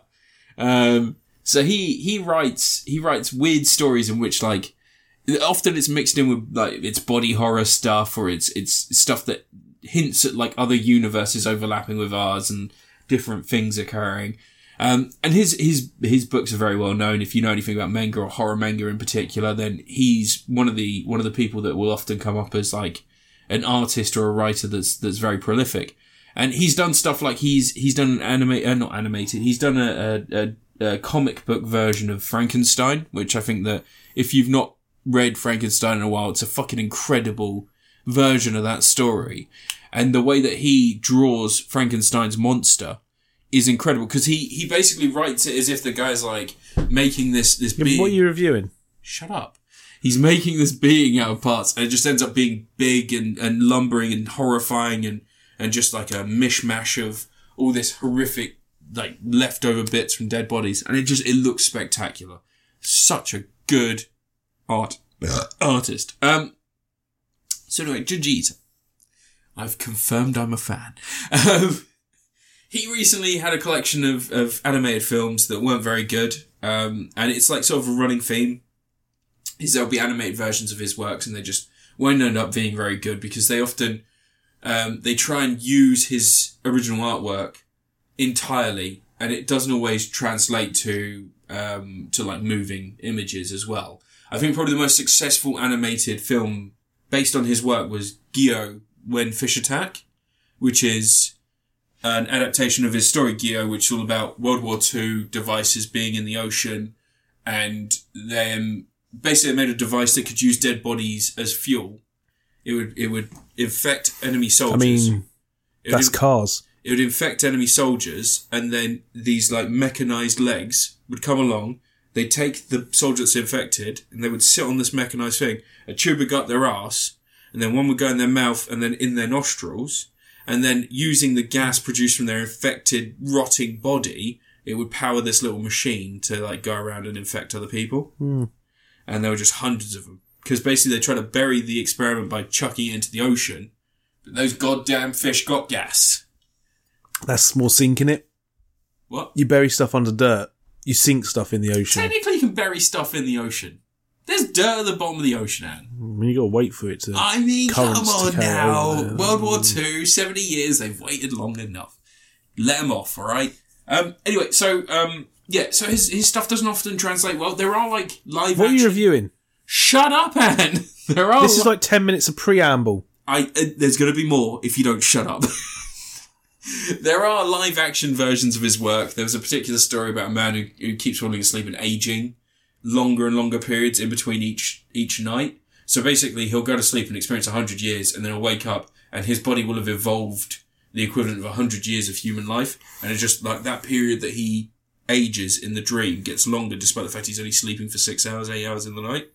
And eventually he wakes up and he's this monstrous, fucking creepy monster man thingy. And they're like, he's a horrible monster, stay away from him. And he's like, in his dreams, he imagined a woman that was similar to another patient. And he's trying to find her in the hospital. He's like, my love. And he's got this fucking creepy head in his eyes. He doesn't have eyelids anymore. And he's like, my love. And she's like, oh God, that's terrifying. That's horrifying. Ew, I don't love you. And he goes to sleep and eventually just becomes dust and rots away. But then she wakes up the next morning. She's like, I lived 100 years. And they're like, no. Everybody's got it now. And it's actually really good. It's really good because it's all live action. And that's kind of the thing. His work really does relay well to live action work like Uzumaki. It's not a complete idea, the film they released in 1999 or 2000, I think, actually, sorry. But it's a very close approximation of some parts of that story. And if they had stuck to the original story, I don't think it would have worked because it's become so expansive, the original story. It becomes really crazy. Like, it goes from just being about a village being haunted by squirrels. But you're not reviewing Uzumaki. And what did I tell you? I need to know what you're reviewing. Alright. So I'm going to review Maniac, the Junji Ito series on Netflix. Okay. Is that one with the guy getting old in it? No. Well, why did you go on about that for so long? Because I was trying to defend the adaptations of Junji Ito, some of them, as being good, whereas this is a pile of shit. Oh. Well, it's not a pile of shit. Let me just make a point. It starts off with one of the weakest Junji Ito stories about a family, like it's about these siblings whose parents have died, so they're all haunted by these horrible spirits, this bad energy, and the eldest boy is trying to woo a woman that he meets when he's slacking off and pretending he's going to work, and they're like, oh, she's into spirits, she should come here and take pictures of the house, and they're like, yeah, maybe she shouldn't, and then he's like, yeah, okay, yeah, she can, and they have a seance, and one of the siblings fakes a ghost, like an apparition, and it's just, and it just doesn't get any more interesting. It just is boring. It's a bad start. Yeah, all the good ones have been licensed. No, so they only have to make the ones. Come on, now they can't all have been licensed. He's got the weird cats. Got hundreds of stories. What's some of the weird cats? That's his diary. That's a satirical thing about his diary. His cats. There's one about cats. Yeah. No, I don't know. There's a joke one that's basically meant to be satire, and it's the diary of his cats. It's one with the spiders. Yeah, that's his cat one. Yeah. It's a satirical thing about cats. He has hundreds of stories at this point. Oh. And there are some really good stories that you could adapt well, but just all they do is they try and copy his art style into animated things. And his art style is quite simplistic. It's very beautifully shaded and it's in black and white. But once you make it colour and you make it animated, it loses some of that effect. Especially in the detail, because some of those pages that you turn to, and it is simple concepts. Like there is a story in which two kids find a small idol that has these holes in it, like it's been drilled through. And one of the boys picks up the idol and takes it home. And then the next day he finds out that he's got like these holes appearing on his body. And it's such a simple, silly concept. Like, oh, you've got holes in your body. But then like he goes to his friend's house a couple of days later and he's like, hey, watch out. This is happening to him. And he goes, what do you mean? And he turns and he's got like a hole leading into his mouth and you can see his teeth and like he's got like ones appearing. And it's just gross. And it's a gross idea and it makes you a bit like uneasy. Oh, he's got holes. The level of detail in it and it's beautifully done and the way it builds to this. And it just doesn't work in animated form. And it could work. This is the problem. If you're not too terrified to move into a different format with this stuff, it could work beautifully. Like just draw it in a different way. Or just make it live action. But don't try and copy Junji Ito's original artwork and just go, there you go, that's done. It's not like The Last of Us. If it's in colour, it's better. It's not like The Last of Us where they've taken the idea... they colourised Scott Pilgrim versus the World for no reason. It's not like The Last of Us where they've taken a video game and then made it into a TV programme because they've changed stuff in that transition. It's a different format. It's like they took The Last of Us video game and just recorded someone playing it and then went, this is your TV programme. That's a Let's Play. That's a Let's Play. And that's You've got that on YouTube. That's free. But yeah, I can do Let's Plays of comics. It's really fucking baffling. It's so baffling that they haven't gone... Yeah, but it's what people want now. No, it's not. They are. People want exactly the thing they already know. Nobody wanted it when the Junji Ito collection came out. They moan when superhero costumes don't look exactly like the superheroes. The Junji Ito collection had 2 series, and nobody liked any of that. And they still fucking did it. And then they've just done the exact same thing again here. With a better theme song. Theme song's pretty banging. Well, there was another one. Yeah, there was a Junji Ito collection that was done about 2 years ago, and I think it was 2 seasons. What was that on? That was on like Adult Swim or something. Yeah. Or it was. They were doing Uzumaki, weren't they? Well, Uzumaki is still happening. That's Adult Swim. Yeah. Yeah. But yeah, I'm sorry, I'm looking up Junji Ito collection. Just to see what it was on. It's going to be on the books. No, it just brings up one of my searches and it's Junji Ito magic cards. Because I was trying to find when his magic cards were being released. Oh, it was on Crunchyroll. Yeah. Yeah. That's a thing for perverts. It is. Oh, it was 12 episodes. Sorry, it wasn't 2 series. It was 12 episodes. But it was just bad. None of the stories were well translated. And yeah, smashed rumors, greased. Like some of these stories are fucking amazing. The Greasy Strangler. Yeah. Fuck yeah. But some of the stories are amazing that they've done here, and it's just none of them are translated well. And that's the problem. It is that translation. It just needs to be, just use the shit that you've got, but do it properly. Shuichi's Convenient Curse was the start to Junji Ito collection. This was 2018, and that was a bad fucking choice, because Shuichi is such a fucking irritating character. He's the little one who, has the nails and the candles strapped to his head to light his way. Yeah. It's just a fucking terrible, terrible story. But The Long Dream was adapted for that series as well. But also all the good ones have been licensed for films and stuff, haven't they?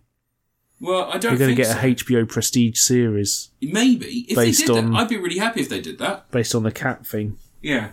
Or the one with the guy in the wall. He's like, it's my wall. This hole was made for me. That guy. Everyone knows that one. Yeah, so in 2000, that was when The Long Dream was made into a live-action film, which is all on YouTube. This was also the second episode of the Junji Ito collection. It was one of two segments, because those were hour-long episodes. And it was 58 minutes, the original one that you can find on YouTube, and it's amazing. Check that out if you're looking for something that's a Junji Ito story, done in a different way, in a different format. Otherwise, yeah, it's all his famous stories here, like Boy at the Crossroads, Slug Girl, Shiver, The Ongoing Tale of Ishikari. Slug Girl? Yeah, it's about a girl who starts... Is she a slug? No, she wakes up and finds she has a slug sticking out of her mouth. There's like a tongue. And her parents are like, well, if we put salt in her mouth, it'll get rid of it. Yeah. And it just drives her really mad and crazy. And then they're like, all right, this has gone on too long. We need to do something about this. And so they submerge her whole body in a thing of salt in the bath.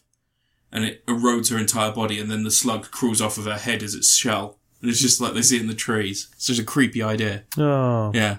There's one in this that's a really good story that's about a woman who finds her daughter who's like 12, I think. Or older, maybe 18. But she finds her daughter has a crack running down her face. And the daughter's still alive, but she's like, this hurts, I don't like this. And then one day, her skin peels off, and there's like another layer below with the crack still there. And the mum's like, oh, I can keep removing the skin, because I can hear when she's asleep, I can hear my 2-year-old daughter inside of her crying. And if I peel off enough layers, she'll get younger and younger until I get to my daughter. Yeah. And she does that. She starts peeling off the layers whilst her daughter's passed out.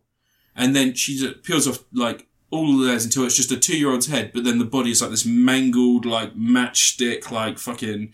it's just skin and what's left of the bones. No. And where her organs are, there's just these spirals and one lump, and it's just indistinguishable from human. But she's still alive. She's like, Mum, I love you. It's like, oh. Oh, you're gross now. And then the mum tries to peel her face off. She's like, maybe we're all cursed. And no! I'm not cursed. I've just got face skin. No. Yeah, great times.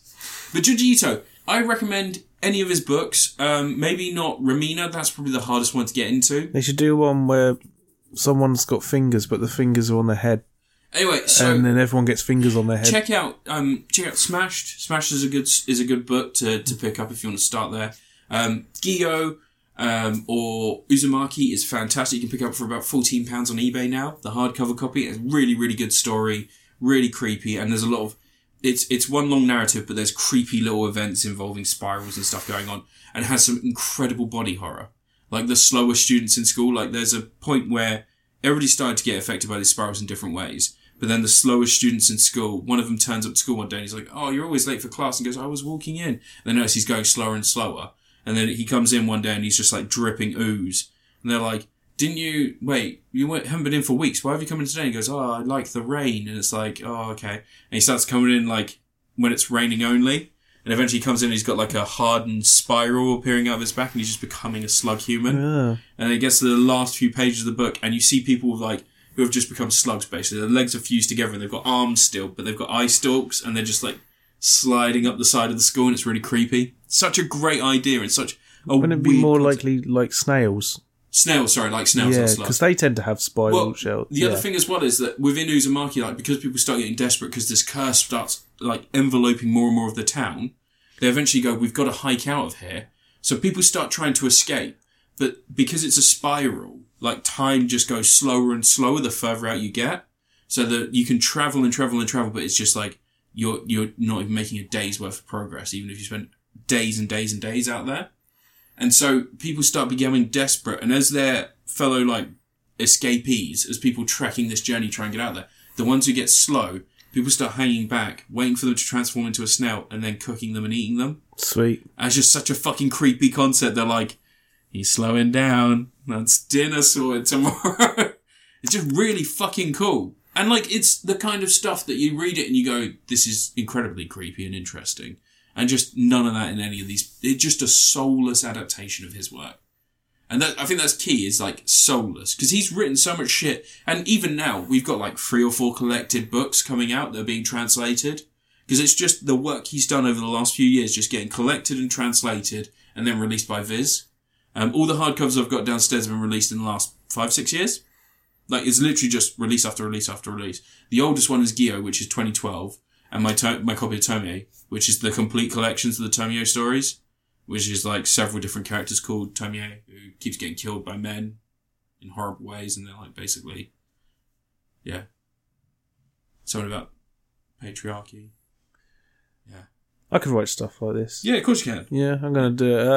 Go on then. Council Estate kid. Yeah, becomes a slug, yeah? He picks up a knife, but then, because the Council Estate kid's famous for knifing people. Oh, okay, yeah. But then every morning when he wakes up, another knife is stabbed into him.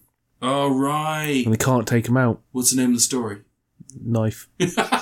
Knife boy. It's a really wacky one.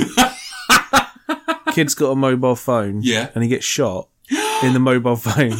And it gives him mobile phone powers. Wait, does Maisie Williams get raped for this story for some reason? You're talking about iBoy, yeah? What? Never heard of it. Yeah, Maisie Williams. I remember reviewing that film and it made me so angry because it doesn't need to happen. It has no impact on the plot. Maisie Williams gets... That happens on council estates all the time. It's sexually assaulted in that film for no reason. You've got to reflect real life. Oh, that's so what it's gross. Like on the streets. Oh, is it? Yeah. Like the streets of Croydon. Mean the streets of Philadelphia. Mean streets of fucking... Philadelphia. You're in my heart. Old Woking. Wokingham.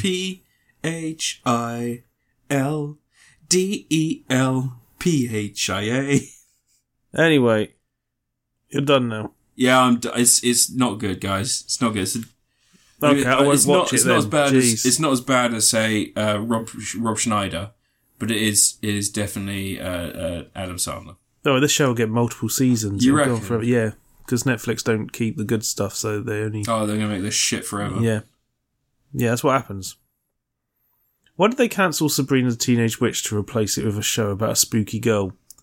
Wait, what? Teenager with Wednesday. I didn't know that. They quite clearly... That's why Sabrina... They could have just carried on doing Sabrina. Yeah, they could have. The teenage bitch. Don't be mean to her. She's a bitch because she won't sleep with me. No. And I deserve people sleeping with me because I'm a nice guy. No, you're not. I'm a nice guy, Anne. You're a horrible Nazi. If I'm nice to women, then I should get sex. No.